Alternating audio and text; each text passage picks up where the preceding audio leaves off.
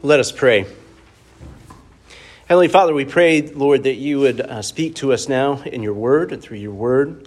We pray, Lord, that you would bless the preaching of your word and that you would be pleased with all that you hear and see here this evening. We pray this in Jesus' name. Amen. You may be seated.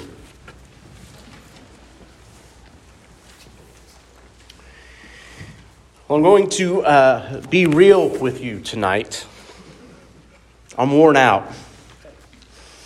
Janie and I both are worn out. I was on a call with our church planting coach this past Thursday. He got pretty stern with me, actually. You have to understand what I was revealing to him was something that was dawning on me at the time, which is that with the exception of Labor Day, I have not taken a day off in the last 4 weeks. Now, I don't know how that happened. Ever since school started back, the train just hasn't stopped. Dan, who's our coach, was adamant that I stop right now.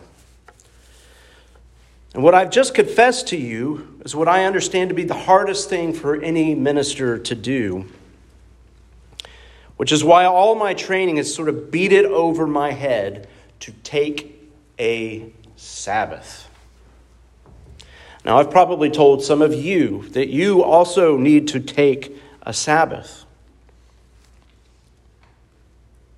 Now, most of us know that what we mean when we say to take a Sabbath just means to take a day off every once in a while, at least once a week.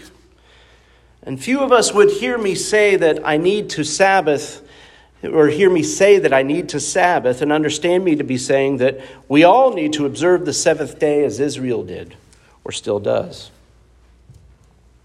There are some Christians who would say that we should do just that. It's one of the 10 Commandments, after all. We typically see Jesus as the fulfillment of the Sabbath. And we declare that there are now only 9 commandments to keep. I think that's dangerous, by the way. But I've been thinking about taking the Sabbath quite a bit now. And I'm not sure that we've been thinking about it the way that we should. So I tend to think about the Sabbath as Jesus taught us. It was made for us, not we for it. That's another way of saying that it's more of a gift than it is a commandment. Now, I am fully convinced in my mind I should probably observe the Sabbath. Now, is Father Ben telling us that we should observe the Sabbath too, all of us? Well, my answer would be only if you're convinced that doing so would honor the Lord. Our passage tonight is saying that we are free to honor the Lord as we are resolved to in our minds. And not only that, but we're not to condemn or to judge others for what they are convinced will honor the Lord. The gospel has reoriented our whole existence in the world, which means that it's reoriented all of our relationships with fellow Christians.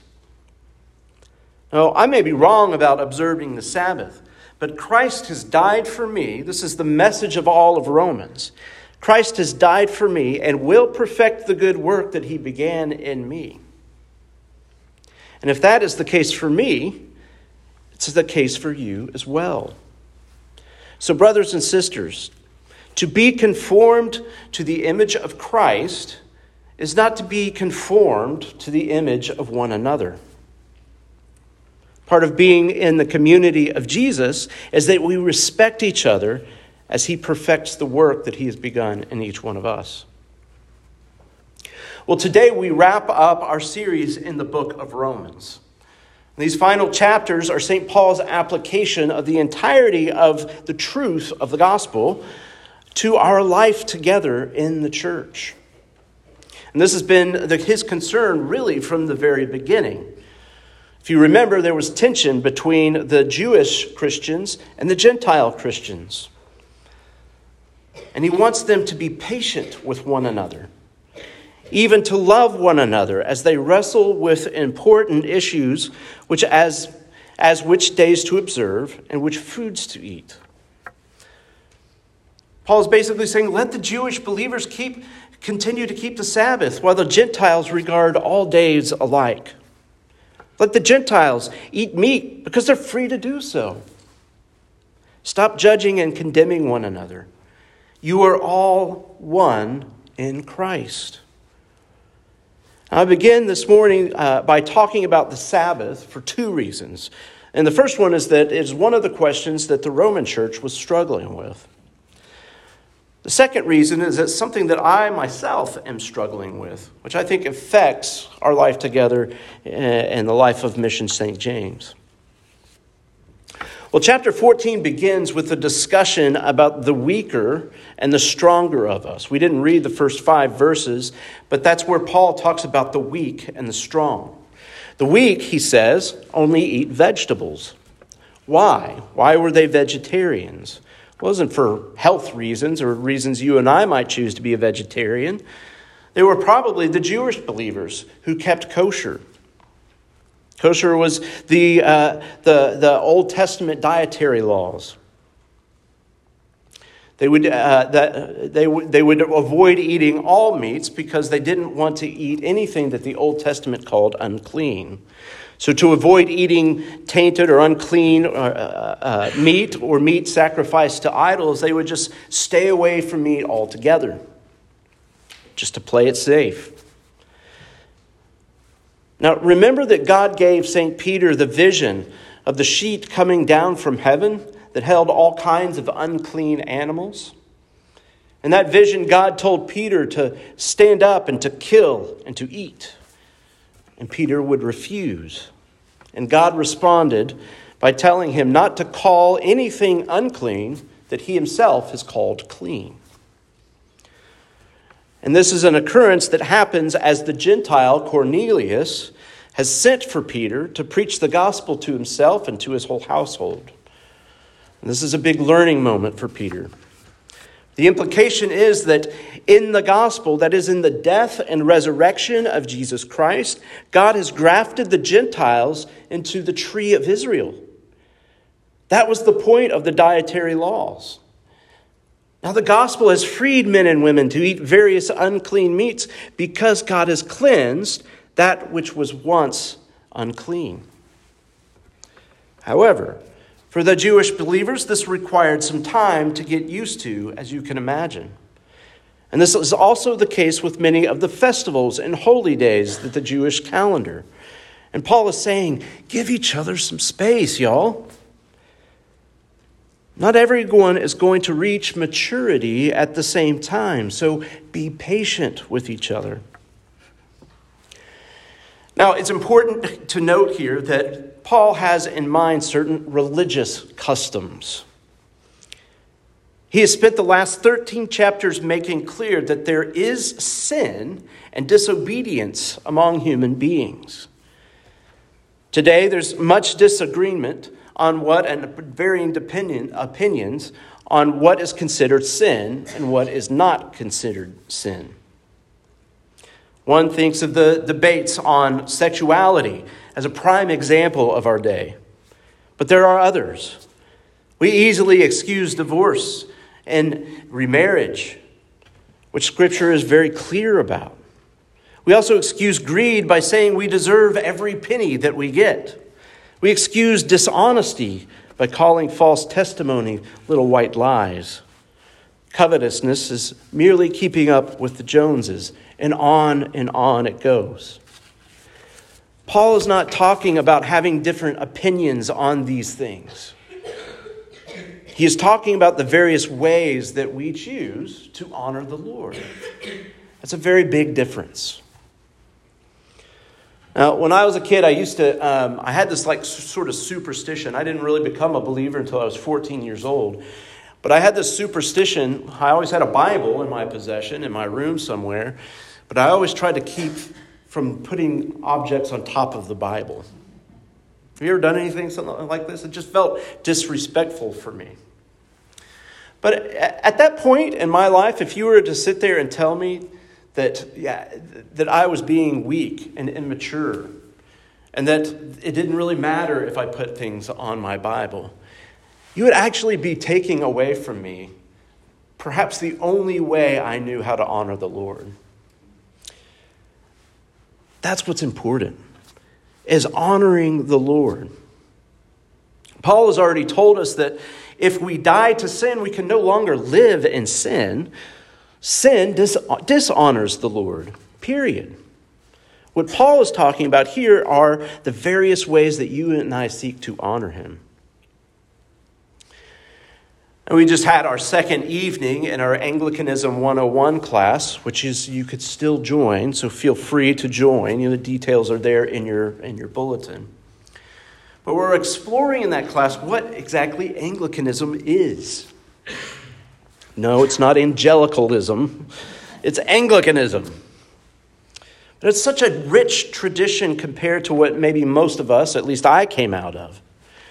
And I remember the first time that I attended an evening prayer service in seminary. Would have been 2017 probably. And I had just taken the plunge into Anglicanism and signed up to join the Anglican Studies certificate at my seminary. And as I entered into the chapel, we were coming in from the side in the front here, and I watched one by one as all my fellow students stopped before they went to their seat, turned around, and bowed. And I thought, this is the weirdest and most awkward thing I've ever seen in my life. I had no idea what I was doing or what they were doing. But bless him, my professor, Dr. McDermott, whispered into my ear when he saw my confusion, and he said, "We're reverencing the cross as we come in. We face the cross and bow in a way to reverence it." But my mind was like, isn't this worshiping the cross? We don't worship the cross, we worship Jesus, right? Well, I was the weaker among my brethren, I admit. And over time, I came to realize that everything that Anglicans do in worship is playing out some sort of drama. By bowing to the cross, we don't worship it, but we acknowledge that I am who I am, and I am where I am today because Jesus willingly subjected himself to the cross. I don't honor the cross so much as I honor the one who died upon it. Now, if you came in here this evening and did not honor the cross in this way, does this mean you love Jesus less than anyone else who did? Absolutely not. And this is the freedom that we have in Jesus. This is what Paul is saying. I ought not to bow to the cross if I think that by doing so is to worship it rather than the Lord. But if I'm convinced in my mind that bowing to the cross is a way I can thank him and honor him, then I do nothing wrong, is what Paul is saying. But here's the thing. Not a single person in this room can adequately judge what you or I am convinced of in our own minds. Only the Lord knows this, which is why St. Paul says that none of us live to himself and none of us dies to himself. For we will all stand before the judgment seat of Christ, where every knee will bow to him and every tongue will confess to him. So friends, the Anglican way is a rich tradition with many ways to honor the Lord. It offers many things that may benefit us, but it only requires those things that we find in Holy Scripture. So don't worry about what others think about you and the way that you honor the Lord. Each of us will give our account to God, which brings me to my own struggles with keeping Sabbath. Now, I mentioned that I had a call last week with our church planning coach. His name is Dan Alger. And on top of my nonstop schedule, I've been sharing with him some of the discouragements that just come with not only church planning, but I think with just ministry in general. Now, I'm not sure that if you've noticed, but we've been missing some people in our congregation recently. Now, before I go into this, I just want to take a side step and celebrate something this morning, or this evening. I'll never get used to saying this morning, which is why we need to get to morning services as soon as possible. This week of this year marks the very first preview service that we had together at Mission St. James. So a year ago this week in the year, we were having our first preview service, which is incredible. We didn't launch our weekly services until April. So if you're just now visiting with us or haven't been here for very long, that's we had a season of monthly services. We called our preview services. So this week is a celebration of a year of having public services together, which is great. But when we launched our weekly services, we launched with 82 people. And through mid-June, we averaged around 60 folks. We knew that this would decline over the summer because people travel, right? But sure enough, our average attendance dipped down into the 50s over the summer. And of course, we know that it's not all about the numbers. But when you're trying to start a church and you have a finite amount of funding, you tend to count a lot. Those numbers become very important. And with the exception of the Sunday after our block party, our attendance has been sort of around the low 40s for the last month or so. So we've lost some folks over the summer. Some have moved. Some have decided that the Anglican way is not their way. And that's been discouraging. However, the Lord has prompted many of you in recent weeks to share with me how thankful you are for the ministry of Mission St. James.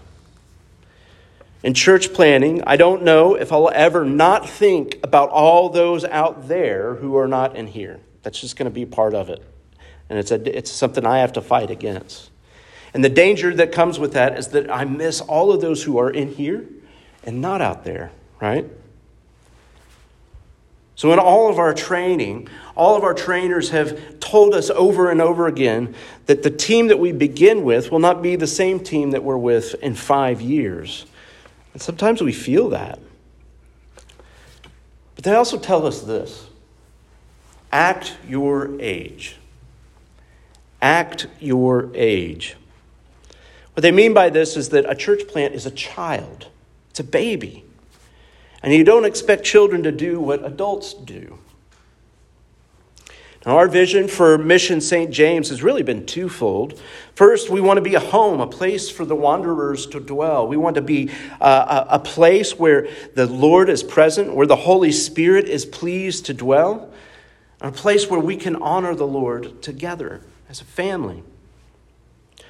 But second, we also want to be a people who extend that same hospitality to those out in our community who need it the most.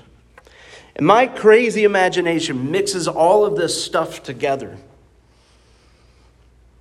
And what I see is us serving the poor and the needy together. What I see is us loving and caring for single mothers or vulnerable children all alongside one another. In the name of Jesus. I see us running into the mess of our community rather than running away from it. And rather than Mission St. James being a safe enclave amidst a chaotic world, I see us bringing the peace of Jesus out into the world, even at our own personal expense and safety. But that's the adult Mission St. James. That doesn't mean we don't serve at the Rifa Soup Kitchen. It doesn't mean we don't participate now in things like Room in the Inn. It just means that we have a bandwidth as a small church. We have limitations. And so do Janie and I. Now, the advantage to having a church planting coach is that they have seen things. They have seen it all before. They know when exhaustion and burnout are brewing. And I'm not so sure church planters are all that keen when it's happening. So Dan, our Coach Dan, gave me a directive to take a Sabbath. That was Thursday, so I canceled all my meetings for Thursday and Friday. And I didn't write this sermon until the actual Sabbath on Saturday. And to ensure we don't head down an unhealthy path, he is requiring us to take a couple weeks off in October, which I think will be the 9th through the 22nd. But I'm telling you all of this for two reasons. And the first is because you have limitations as well. You have limitations too. And the second reason is that we're all church planners together. Pastor John Ortberg once called Dallas Willard, who was a philosopher and a writer on spirituality, if you know that name. And he asked Dallas, "What do I need to do to become the me I want to be?" And after a long silence, Willard replied with these words. You might know them. "You must ruthlessly eliminate hurry in your life." I see a lot of smiles and nods. You must ruthlessly eliminate hurry in your life. Now, I read that in John Mark Comer's book, The Ruthless Elimination of Hurry, which I highly recommend. Thank you. Yeah, I highly recommend that. The book is all about our limitations, and it's about how to rest and Sabbath in God. Now, I've gotten to know many of you pretty well in the last year or so, and one word that keeps coming out of many of your mouths is the word anxiety. I want you to hear that, because many of you are sitting there thinking, I'm the only one. Why do I have anxiety? I'm just telling you, you're sitting in a room full of people who have anxiety. A lot of anxiety. Our culture is actually riddled with anxiety. It's being eaten away by anxiety. And I think this is the case for many reasons, but one of them is that we don't respect our own limits. We're always in a hurry, right? And as vigilant as I think I am in this regard, it's clear that I apparently have a lot to learn. And I realize that if Mission St. James is going to thrive, we all have to learn how to rest. That seems counterintuitive, doesn't it? For us to thrive, we must learn how to rest. We're no good to anyone if we're an anxious ball of hurried energy. And if we want to be hospitable and invite anyone to come and dwell with our family, we need to be a place of rest. So we need to accept our limits, admit our limits. You do, and I do as well. Second, we are all church planters. I hate to tell you this.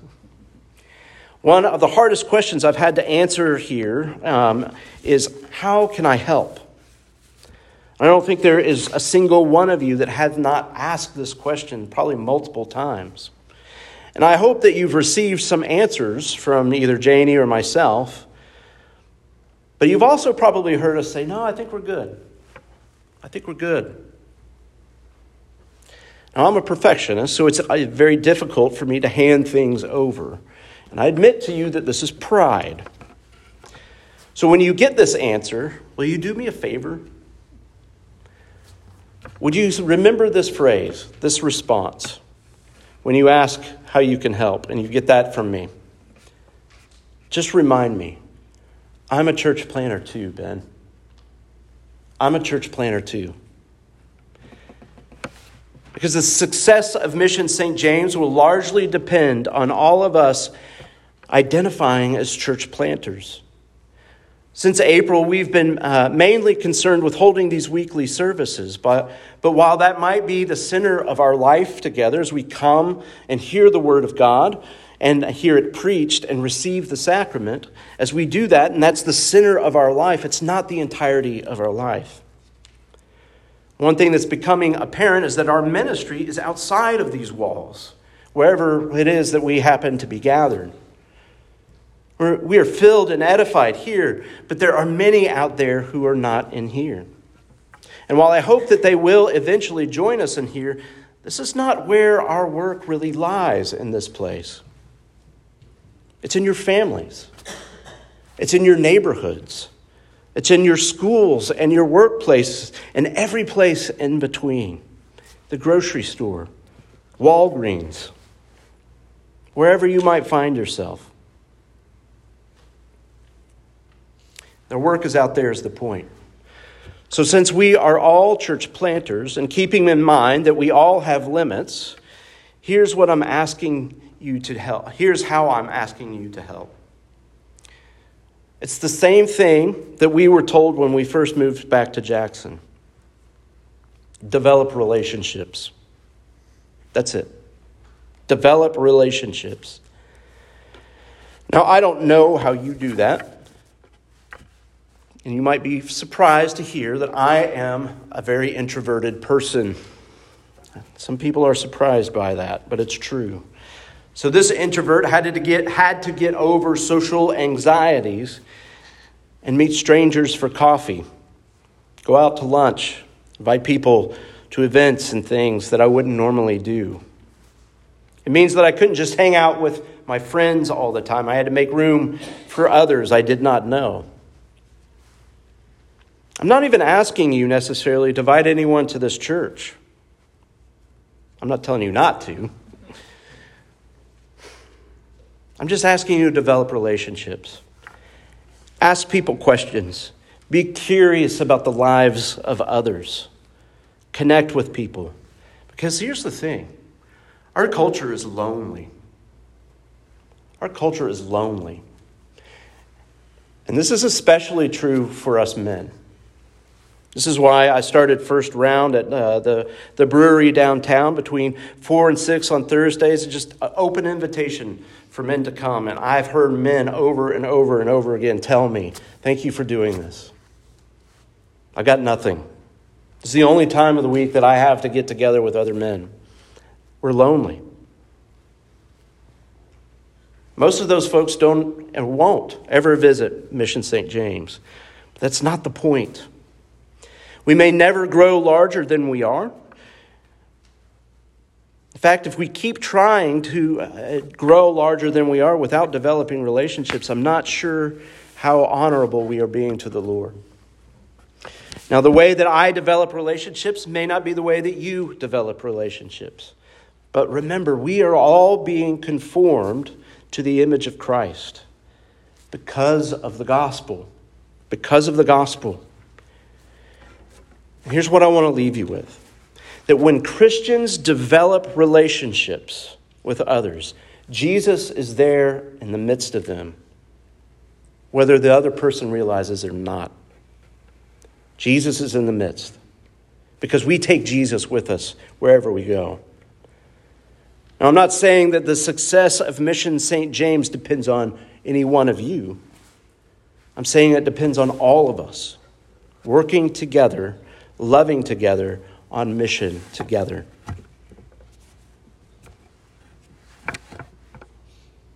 Let's pray.